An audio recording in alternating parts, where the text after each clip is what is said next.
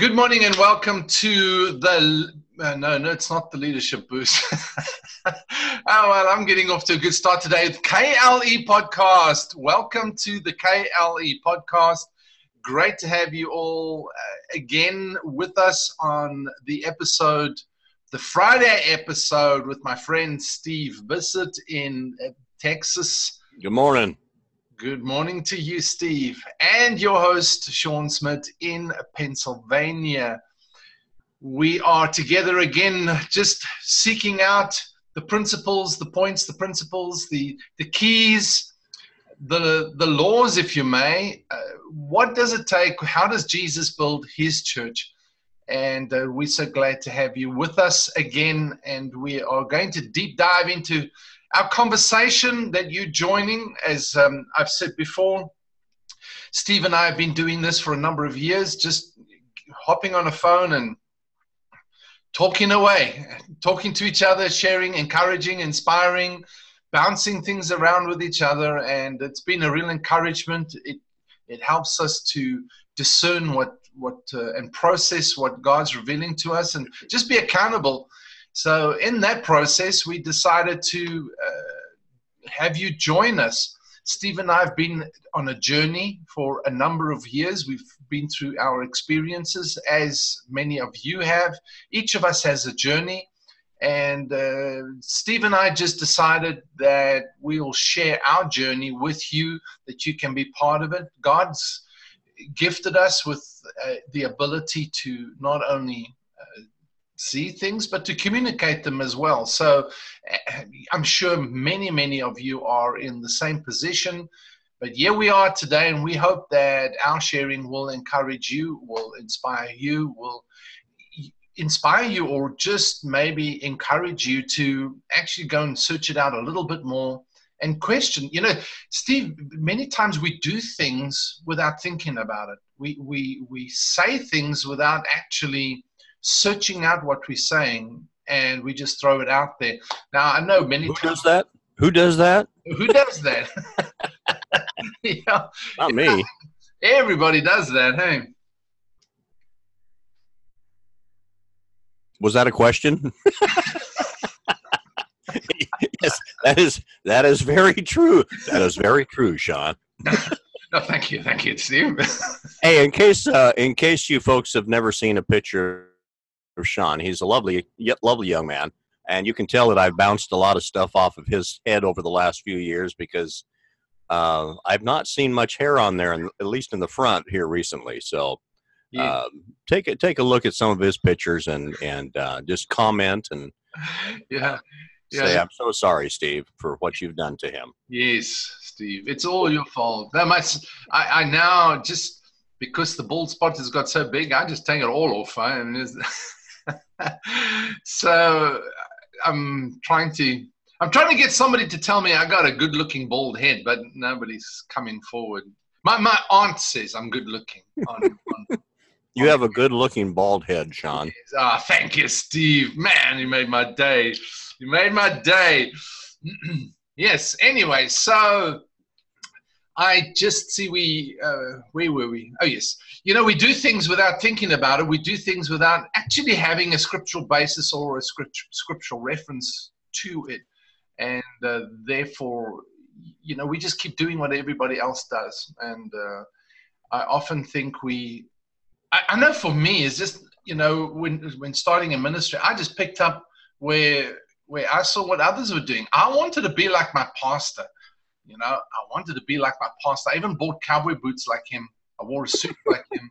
I mean, really. And you know, I wanted to be like him. But the more I tried to be like him, the more he rejected me.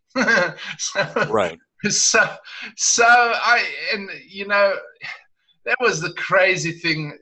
So you go through this process of you know, you're trying to copy what you're seeing, you know. And when I first started in ministry, we planted our first church in Cape Town, South Africa, Michelle and I knew my pastor. He had built this like soundproof room in his garage, I think, and in that soundproof room, He like prayed an hour, read the word for an hour, listened to teaching for an hour, worshiped for an hour. He did that all day, never came out except for certain meetings at certain times that he scheduled, and that his secretary, then his private secretary, booked for him.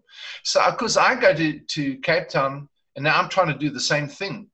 And I'm saying to Michelle, she goes, "Can we go to the beach today?" I go, "No, we're not going to the beach today because I got to pray." So I couldn't make me a soundproof room, but there was an outside toilet, outhouse toilet.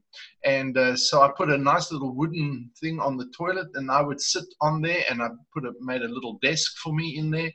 And I'd sat in this thing all day, every Saturday, praying for the Sunday service, to which only 5 people were attending at that point in time.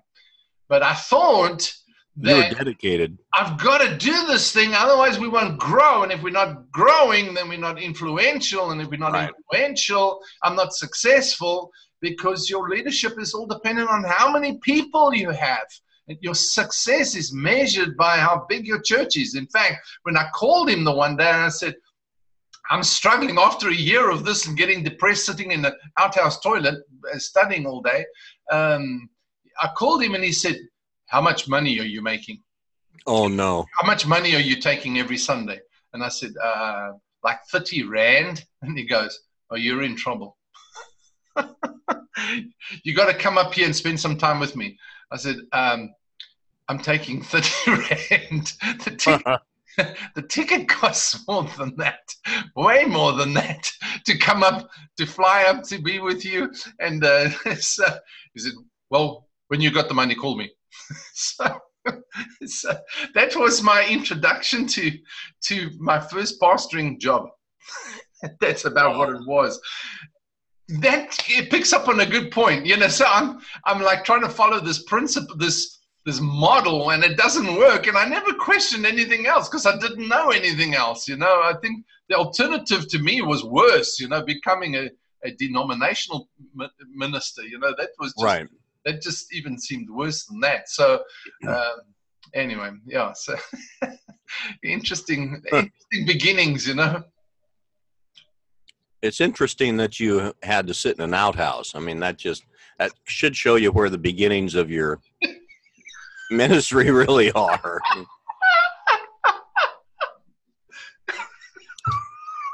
Did I hear correctly? Oh my word! Oh, sorry. Oh my goodness! Oh. Yeah, I want to give all you all the essence of what I've been studying the last week.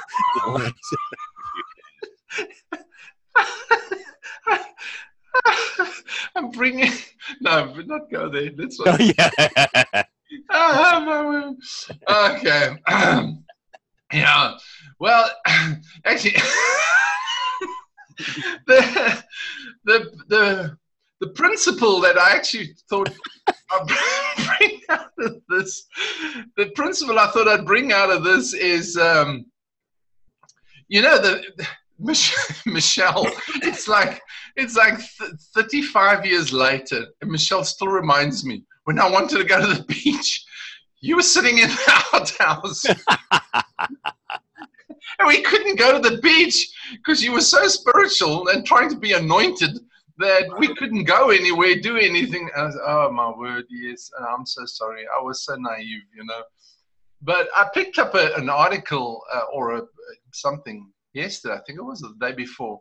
And I was reading about how in some cultures, and I think it's sort of very prevailing right now, is that because of the stresses and the strains of trying to fulfill a position and fulfill a career as a ministry leader, that their spouses are being neglected. Their families are being neglected in this one specific culture. The guys don't even recognize that they're doing it.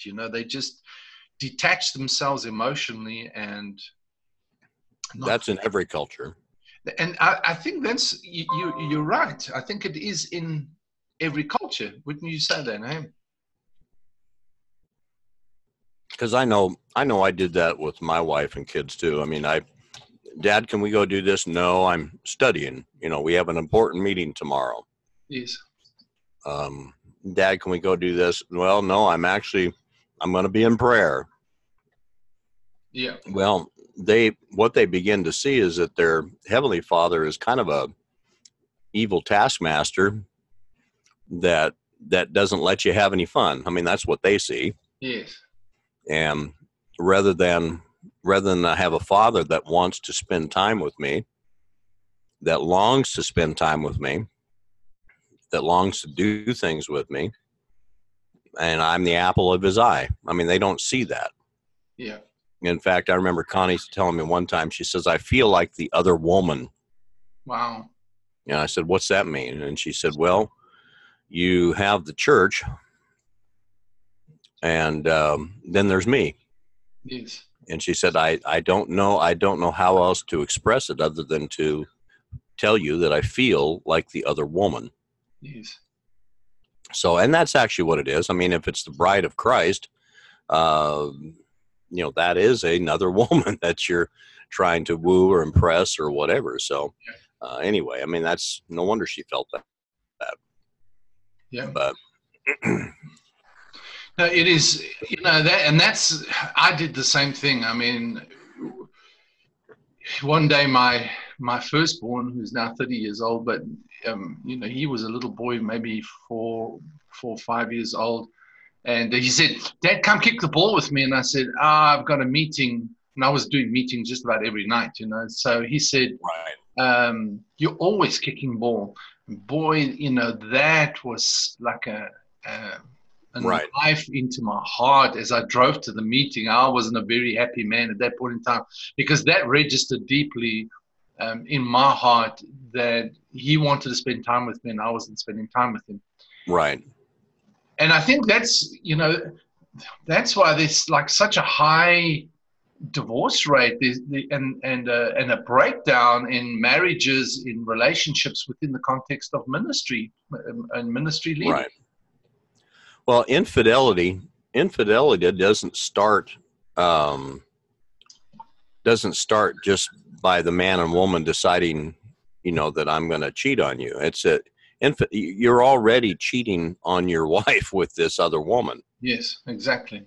And so, and you wonder why, you know, she's looking elsewhere, or you wonder why the man begins to look out. He's already looked elsewhere. He's already looking for that approval and that trust, that signification from another woman is what he's doing. Yes. So it's kind of even when you're leading praise and worship, you still look for the accolades of the, you know, if she's following me, then I know that I'm doing my job, you Yes. know, basically. Yes. And so, you know, even in that type of leadership capacity, you're still trying to woo the bride to do something or impress her or whatever with my mad skills.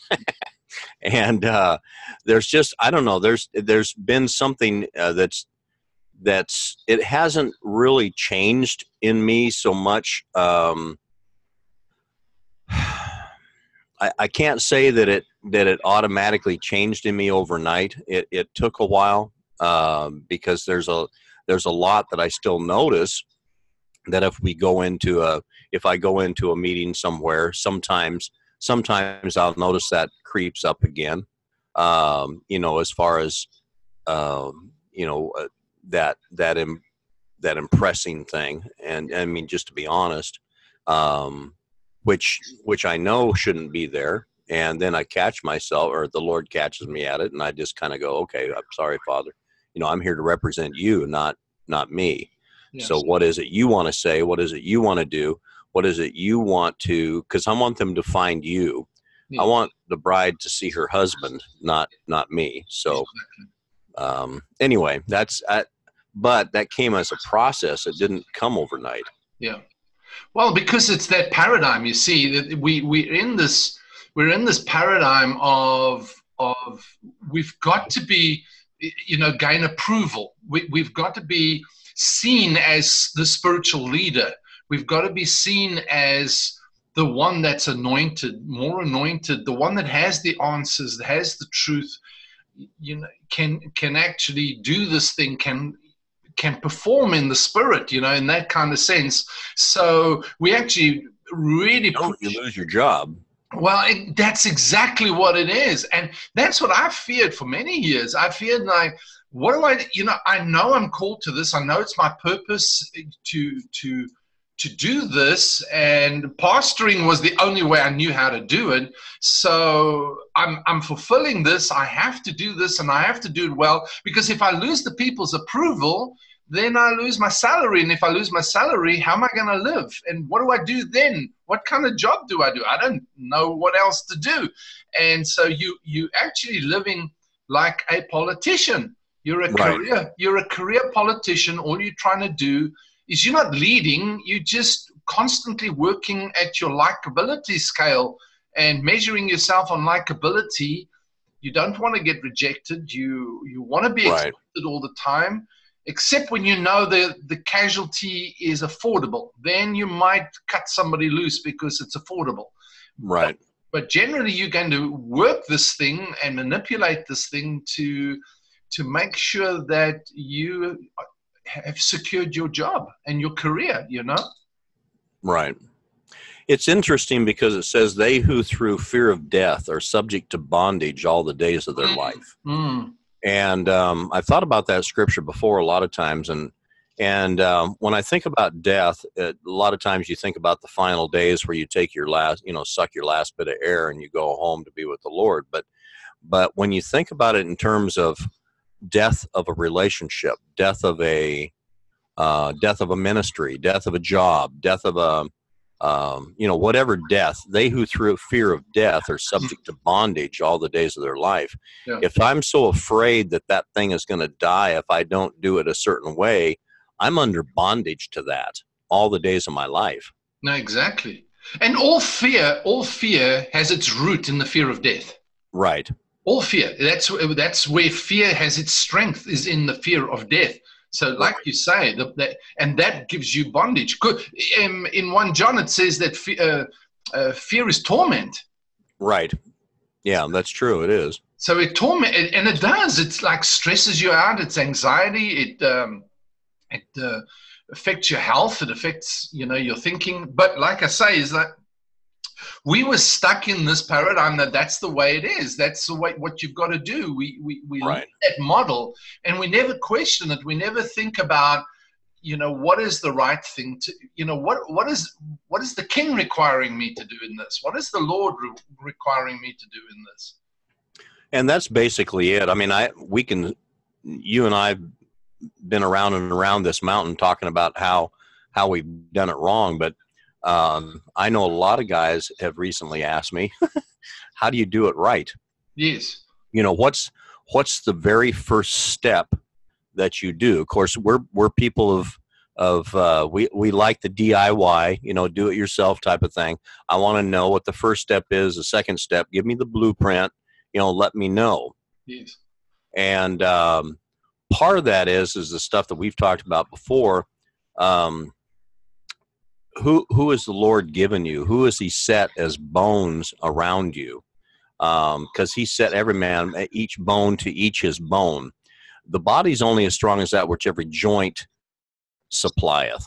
So if it's a joint that supplies, it's not the individual bone. I'm an individual bone, you're an individual bone. But when we supply to the body, it's when we come together and make a joint.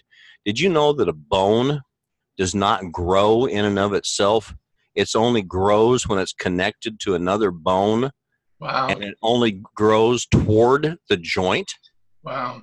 The marrow in life is produced toward the joint. Yeah. So when you think about that, you think the relationships are the most important thing. So if the Lord set me with some people right now, whoever it is that's in my life, first and foremost, my family, of course, but begin to pour my life into them. Begin to pour into them whatever it is that the Lord's given me, and get out of my outhouse. Yes. And begin once again to live. And I remember Connie telling me this a couple times. She says, you think too much. Why don't you just live? Yeah.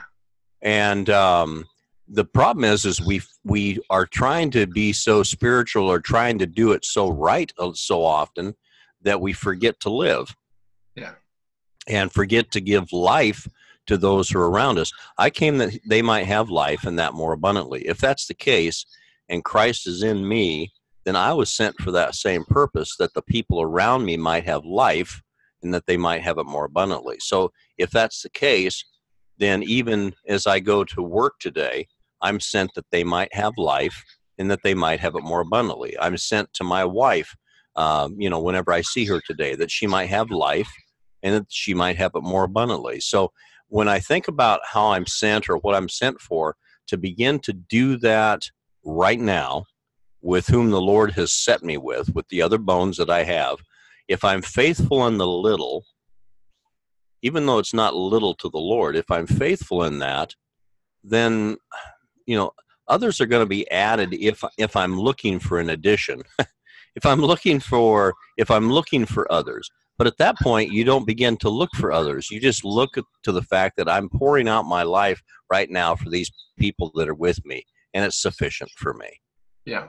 And when you think about, even as it says in Ephesians, where it talks about the apostle, prophet, evangelist, pastor, teacher, the reason that they are there is to equip the saints to do the work of the ministry till we all come to the fullness and stature of the Messiah or Christ. If I would spend my life trying to get those people that I am connected to into the fullness and stature of the Messiah, I don't know how many people I could take around me at that point. I could probably right now only do that with very few, because to pour a life into somebody till they come to the fullness and stature of the Messiah, Christ, is a big, big job. And so that's my commission. You've always asked me what my mandate is, and I haven't dated a man, but anyway, I have a mandate. The mandate that I have is basically that, is to bring those that are around me into the fullness and stature of the Messiah. And if that's I know that may be a high and lofty ideal, but that's basically what we were called to do. That's the foundation of what we're supposed to do. Absolutely. Right. So first step, if they're looking for a first step, if they're looking for, all right, I'm going to do this, step one. Step one is built out of the relationship you already have in Christ, of course. So it's that, as you and I have talked about before, it's that intimacy that you have with Christ, first and foremost. But secondarily, then, just to begin to pour life into those people that the Lord has already connected you with.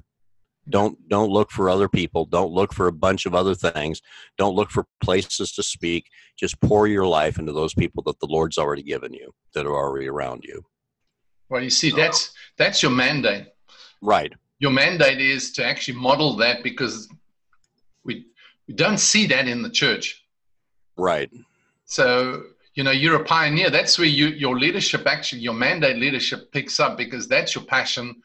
And that's where you find, the ignition, the passion of the inspiration of the Holy Spirit within you, is to actually do that.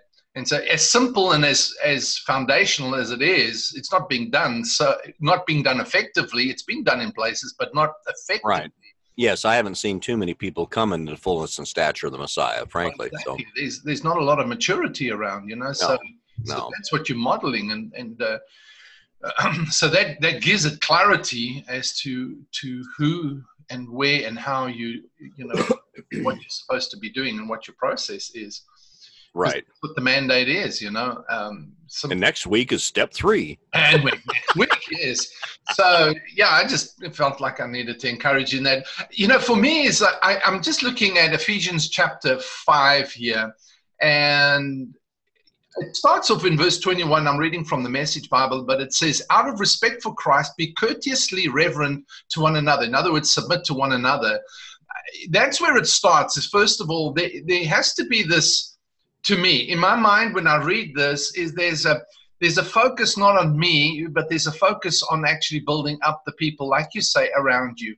It's in relationally revealed or relationally done, not as my position or my title, but in relationship to actually submit to one another. In other words, I value the people around me. I value the relationships around me. But then he goes on to say, wives, understand and support your husbands in ways that show your support for Christ. The husband provides leadership to his wife the way Christ does to his church, not by domineering, but by cherishing.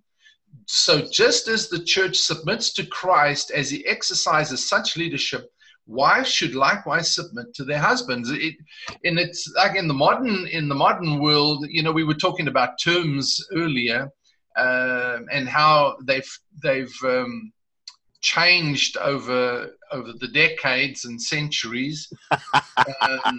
It's like, you know, a word that was used in the King James Version, if you used it today, wouldn't be very romantic.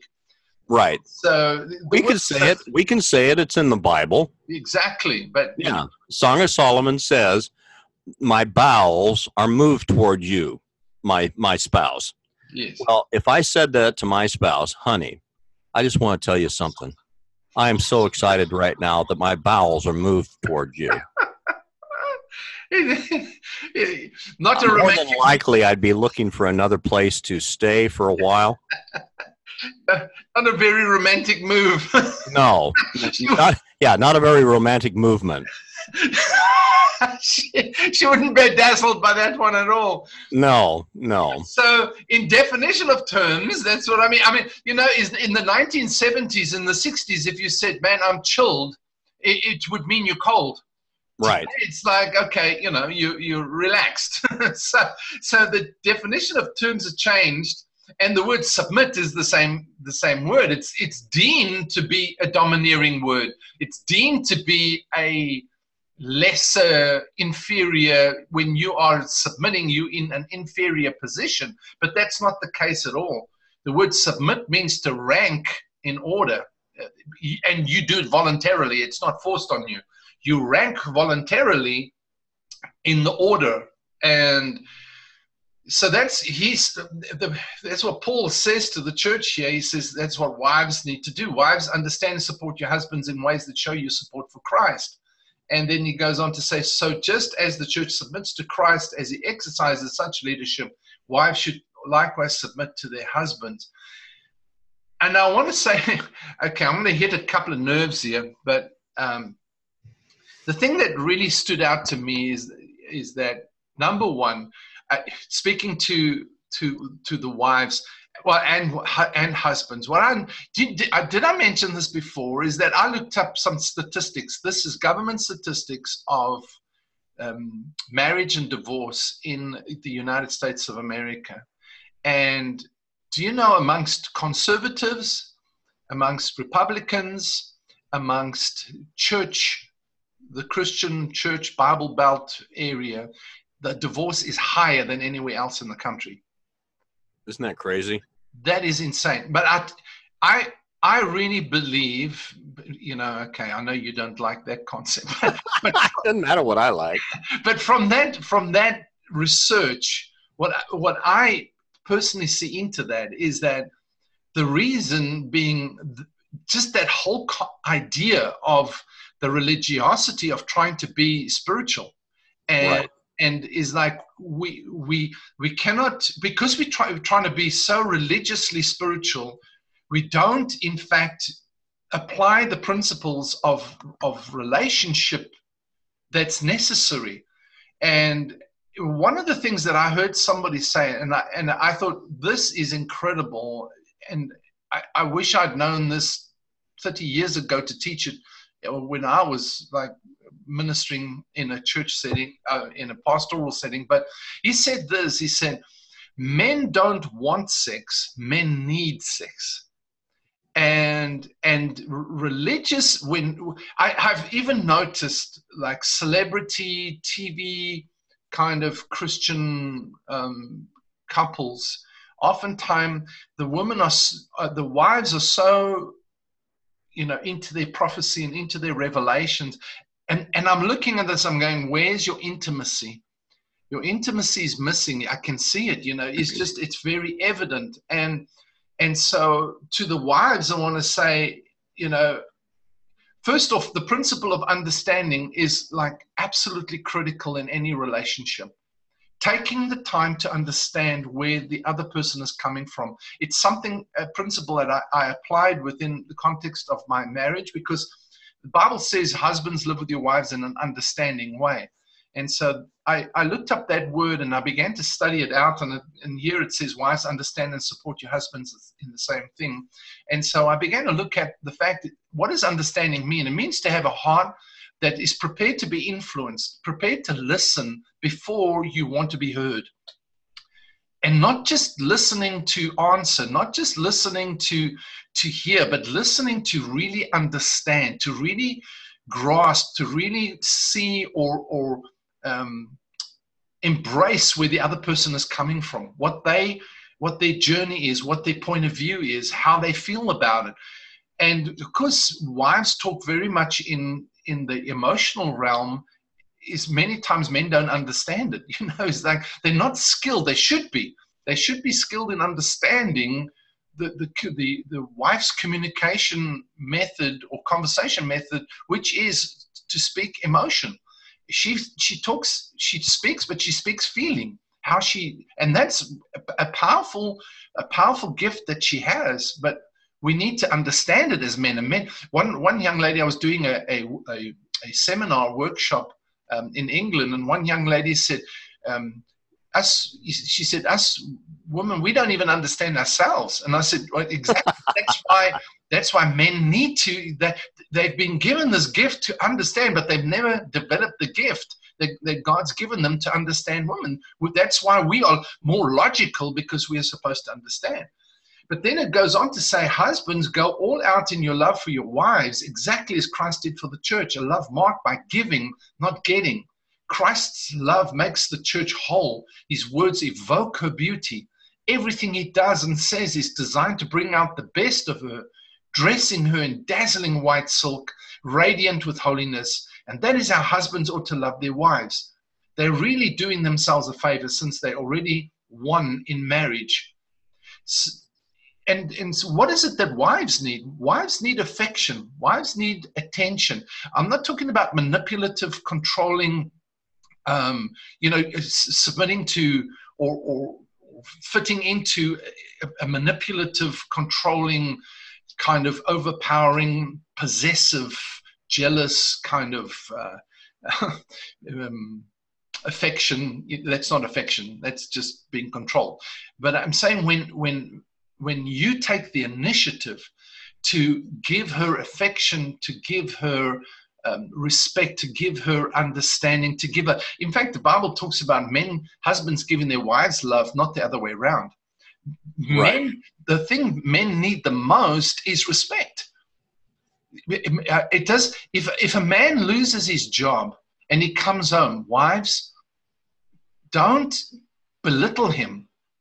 Tell him how much you respect him, and show him respect. Not because he's a lord or because he's a boss or because, it's just because you deem him important enough to respect him. It'll go miles to making him a whole person.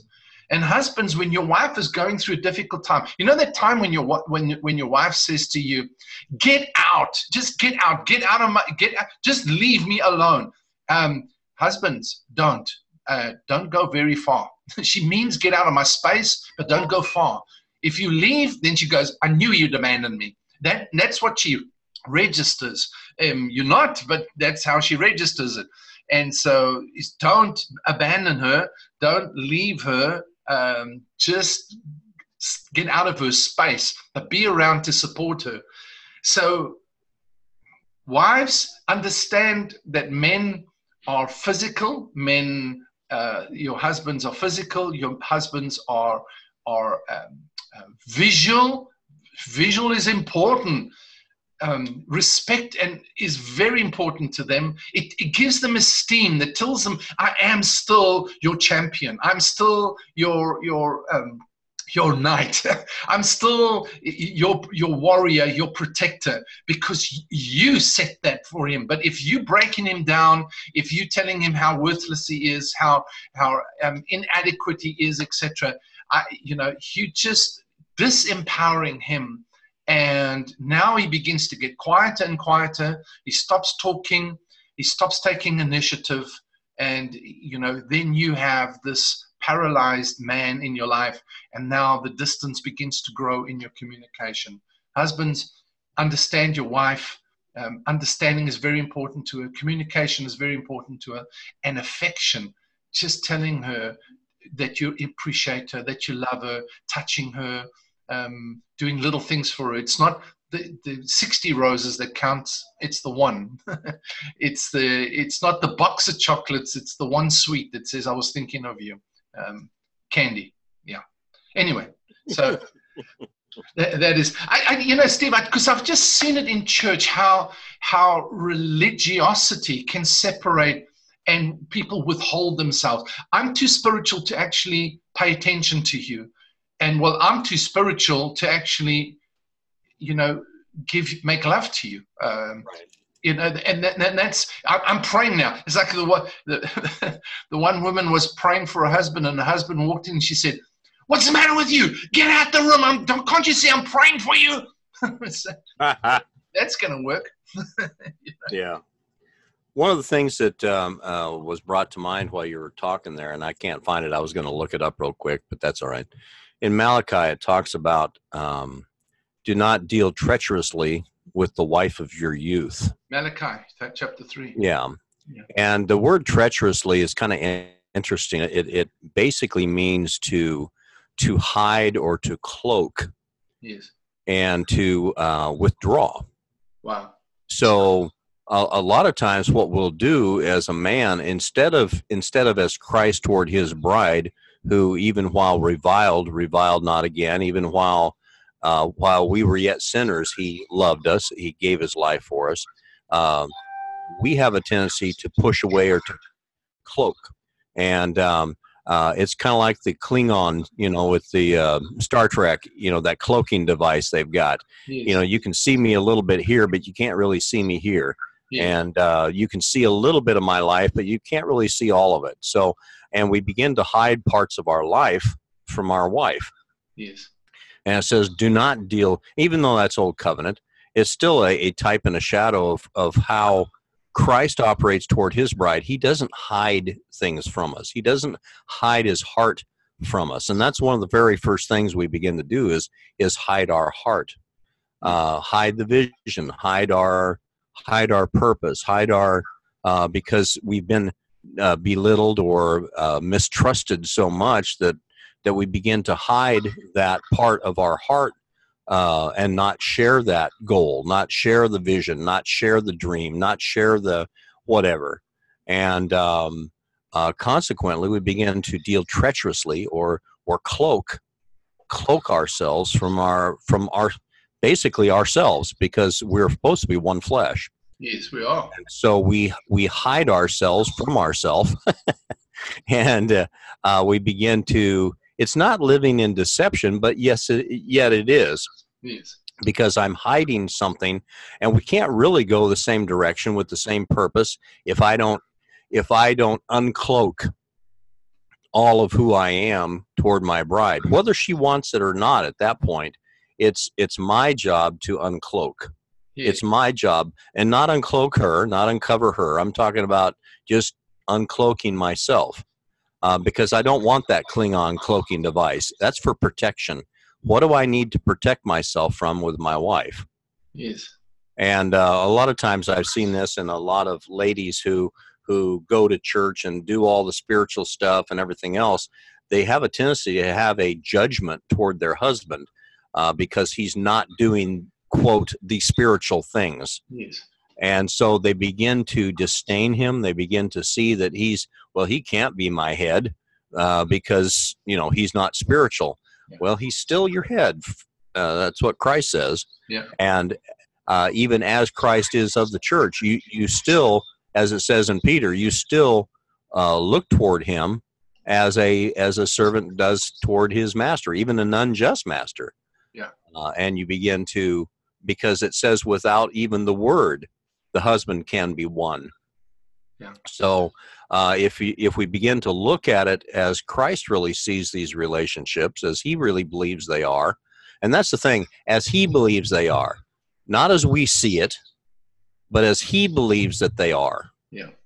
Can I treat my husband, as a wife, can I treat my husband as he believes that we are? Yeah.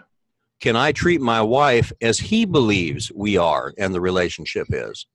Because my eyes are going to deceive me. My own heart's going to deceive me. There's so much cloaking going on between us that I don't even know what's real anymore, basically. So I can't trust what I see. I have to trust what Jesus Christ already believes and has stated about. And he believes that when people look upon my marriage, they're going to see Christ in the church. Well, that's the important thing. I mean, is that is the first prophetic statement in the earth of Christ and his church.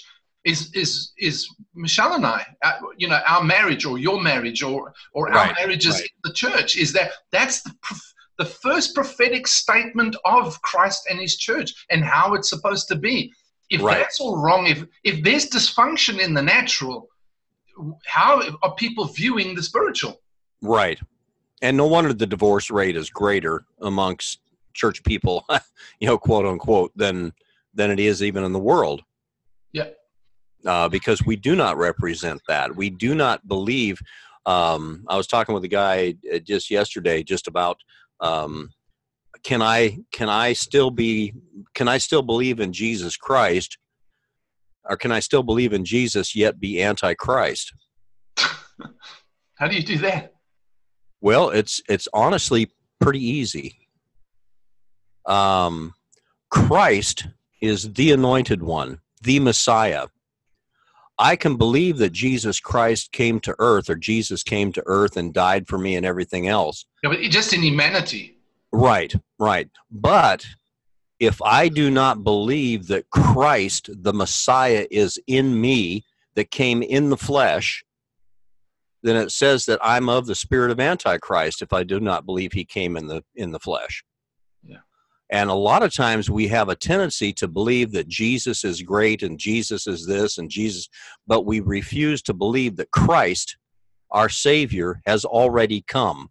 Christ, the Spirit of Christ, is within me. The same Spirit that raised Christ from the dead is alive and at work in me right now, quickening this mortal body. That Christ, right now, my light has come. I don't have to search for other things. I don't have to keep searching as though it's in a dark place to find a decision or a purpose or a direction, because Christ, my light, has come. And I now have the mind of Christ, the Messiah, the Holy One, the Anointed One. I'm not looking for an anointing. I'm not looking for a purpose. I have that light. And that light is within me. I'm not looking externally anymore, because Christ is in me, this hope of glory. But see, that's in simplicity. We've believed in Jesus most of our lives. But yet to believe that Christ has come, we have a trouble with that. We're still looking for a Savior. We're still looking for somebody to set us free. We're still looking for somebody to heal us, or some way to get healed. We're still looking for something else when actually Christ has already come. Well, it's much like the people of Israel when Jesus did come in the flesh. They were looking for a physical kingdom. Right. And they wanted to set him up as king of a physical kingdom to overthrow the occupying force of the Romans or the Roman Empire. And of course, Jesus was not that kind of king, and he wasn't representing that kind of kingdom. And so they didn't understand, and that's why they ended up getting rid of him, because they were looking for something physical. And he was introducing a spiritual kingdom, not an invisible kingdom, not a visible kingdom. Right. And the kingdom of heaven is not external anyway. It's within us. Yeah. Well, the kingdom. Yeah. Okay. I mean, that's what it says. It says the kingdom of heaven is within us. So if the kingdom of God is within me, it starts within me. And so now it becomes a collective thing where I can demonstrate the kingdom of heaven is at hand. It's right here, right now. And I can show that, or take dominion in the area, in the things around me, and begin to express the kingdom of God, his rule, his reign, his authority. Yes. So, and it's, the problem is it's a tough, this is one of those mindset things again, the paradigm thing, paradigm shift. Yeah. I'm going to get you a t-shirt that says shift happens, and put little paradigms down below. But anyway, that the thing that this is one of those little slight adjustments that can go in our mind that would change our lifestyle altogether. Yes. Because if we begin to really believe that Christ, the Messiah, is in me, I'm not looking then for another savior. I'm not looking for somebody else to set this person free. I've been sent that this captive may be set free. And it's not a way of I've got to work it up anymore. This is just who I am because Christ is in me. Yeah. So it's a whole paradigm shift once again. It's a way of thinking. It's a way of life then, not just a principle or a doctrine or something else that I think about all the time. Yeah. It's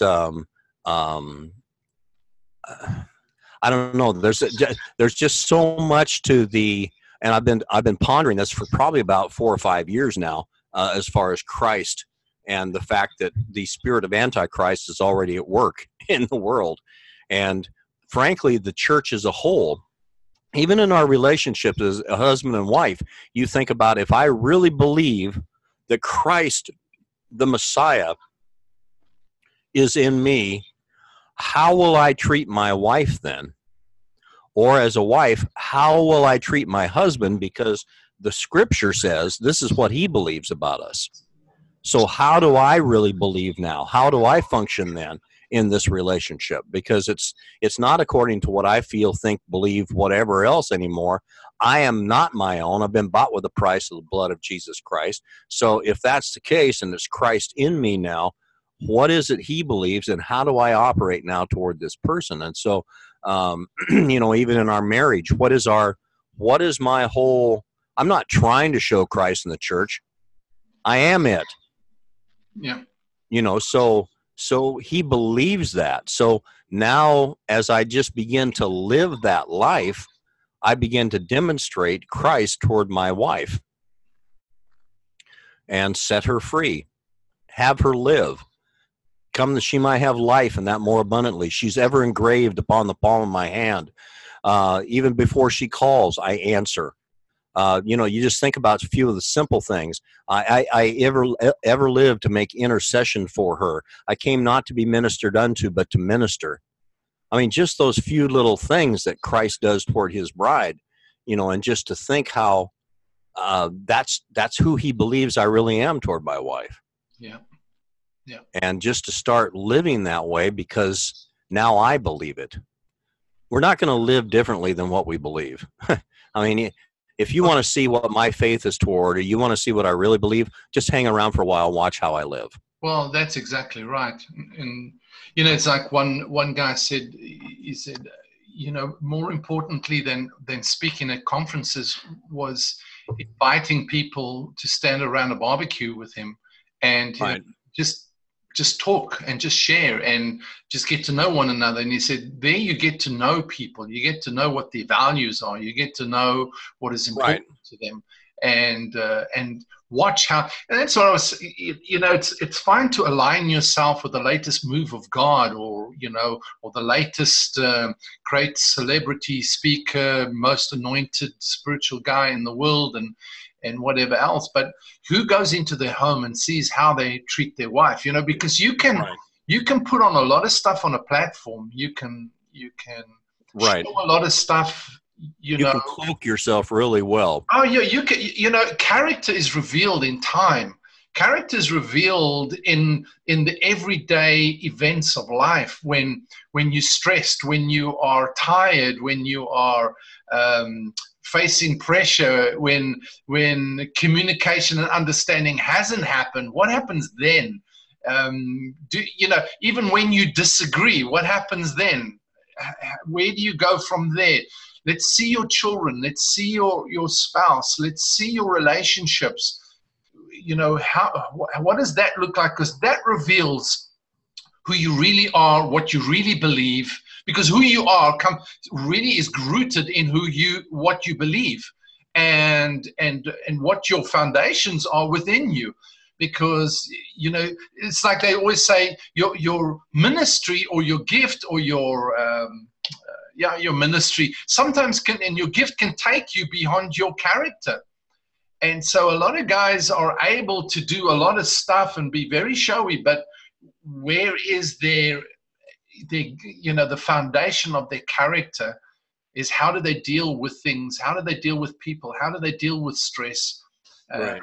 And pressures, etc. So it's very important that I just really, Steve, when I read this account, and there's anyway, I don't want to get into the details of it, but they, there's this couple trying to train ministry leaders now on actually how to handle their relationships.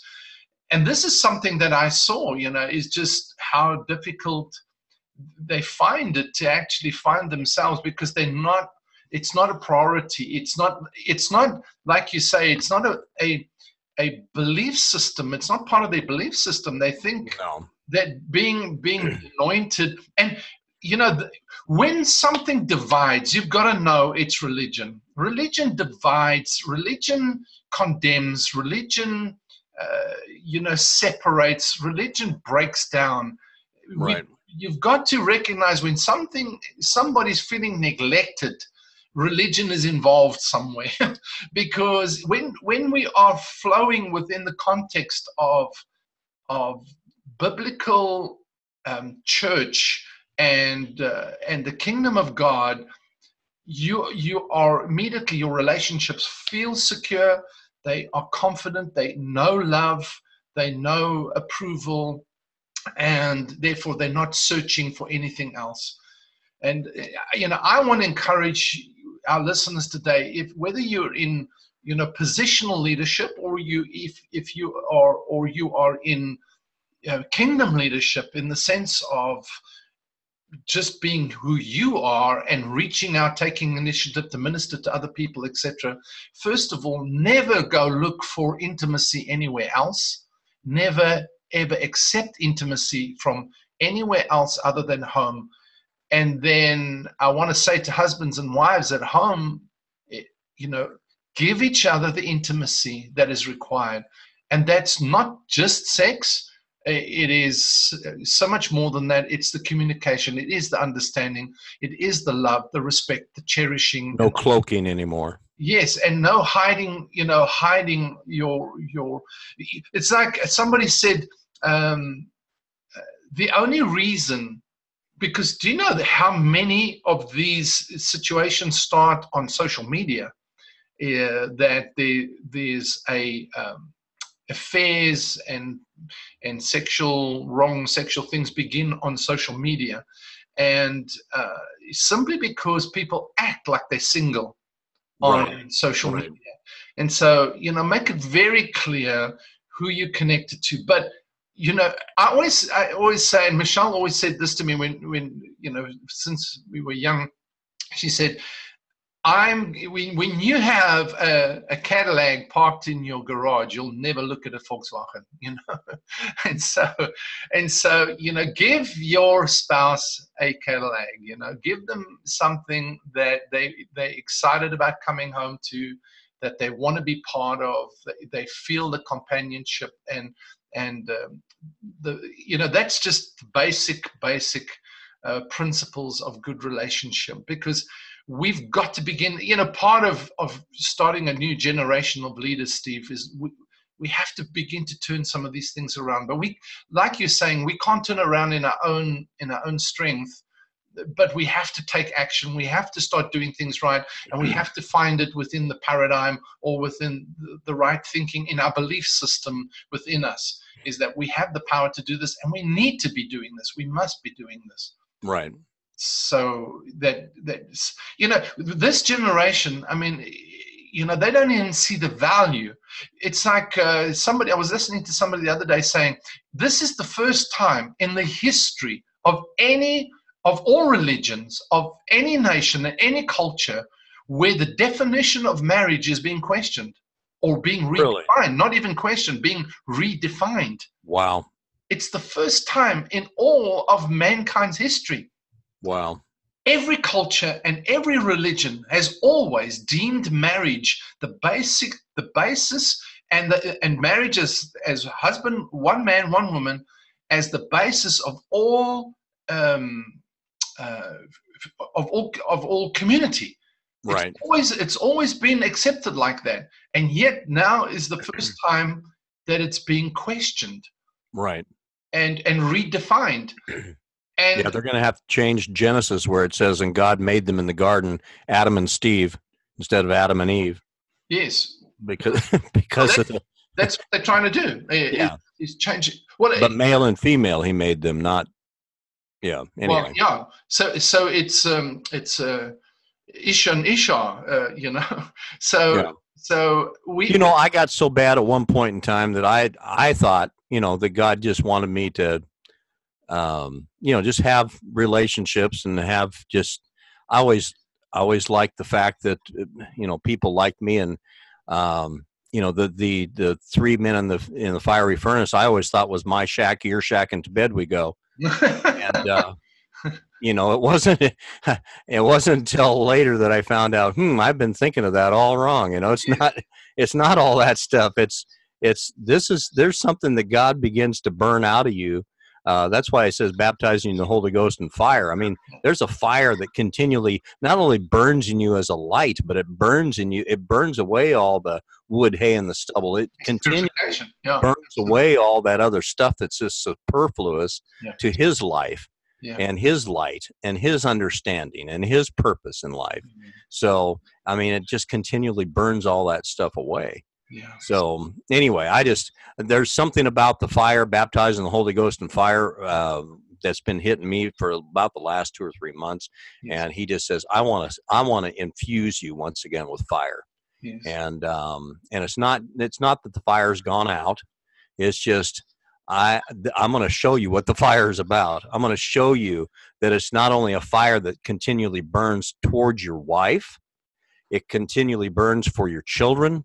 It continually burns to the people that are around you, and it does that not only as a light in the darkness, but it does it as something that gives warmth, it gives life, it gives vitality to everybody that's around you. Amen. Well, let's pray right now. Father, in the name of Jesus, I just thank you for the Holy Spirit that has been sent, the promise, the governor of the kingdom of God. We thank you for the comforter that's come to dwell in us. And Father, we see that in the book of Acts that they were filled with the Holy Spirit and full of faith and full of power. And Father, we just thank you that, again, we ask you for the release and the floodgates within to be released again. And that fire that is within us, that Holy Ghost Shekinah glory that dwells within us, Christ in us, the hope of glory, that glory, that deposit of that glory that's within us begins to be released again, and consumes our life, consumes our relationships, consumes our thinking, consumes how we approach things in life. Father, we just thank you that we'll be so filled that it'll permeate everything in every atmosphere, that truly when we have been in a place, they'll say truly men of God, women of God have been in this place. Not something we strive for, but something that we are, something that we just carry because we are temples of the Holy Ghost. We are temples of the Holy Ghost. We are temples. We are buildings of God's glory. We contain within us. We are the real estate of God. We are the building of God containing the glory of God, the fire of God, the Shekinah presence of God. We contain that within us. And Lord, I pray that everywhere we go, there will be a release of that into the atmosphere. That's right. That people will begin to be able to taste that, experience that, know that because the influence of your Spirit will begin to permeate the atmosphere, permeate the things that we do, permeate our relationships. Lord, that and the essence of who you are, the aroma of your life would just permeate everything that we do and everywhere we go, in Jesus' name. I thank you, Lord, for that right now. I thank you, Lord, that for the audience and the people under the sound of our voice, that there will be that release of your presence in Jesus' name. We don't strive for it. We don't need to strive for it. We don't have to try and work for it. We have it. We've just got to begin to walk in it and release it and really really know it, be fully persuaded that we have it, that it is ours, because it is true that greater is he that is in us than he that is in the world. That's right. The greater one is in us than he that is in the world. Yeah. And I thank you for it today, Lord. I thank you for that. Filling now in Jesus' name. Mm-hmm. Amen. Praise God. Well, thank you for a good session again today, Steve. Great episode. And we just pray that, we really appreciate, Steve and I really appreciate every single one of you hopping on and listening in on these episodes. I know people right across a few nations, a number of nations, 6, 7 nations are listening in. And we're really grateful to have you part of this. Hey, give us a share, give us a rating on, iTunes. Steve and I looked the other day, and it looks like they've actually limited the amounts of appearances on there. But you can give us a heart on Spotify and a like and a subscribe on Anchor. So we'd love to hear from you and know that you are there, because the more likes or subscribes we get, the more we get bumped up to get our message out, and so people can hear what KLE is all about. All right, so thank you for being with us again, Steve. Really appreciate you, and have a super day and a wonderful weekend. All right, you too. God bless you, buddy.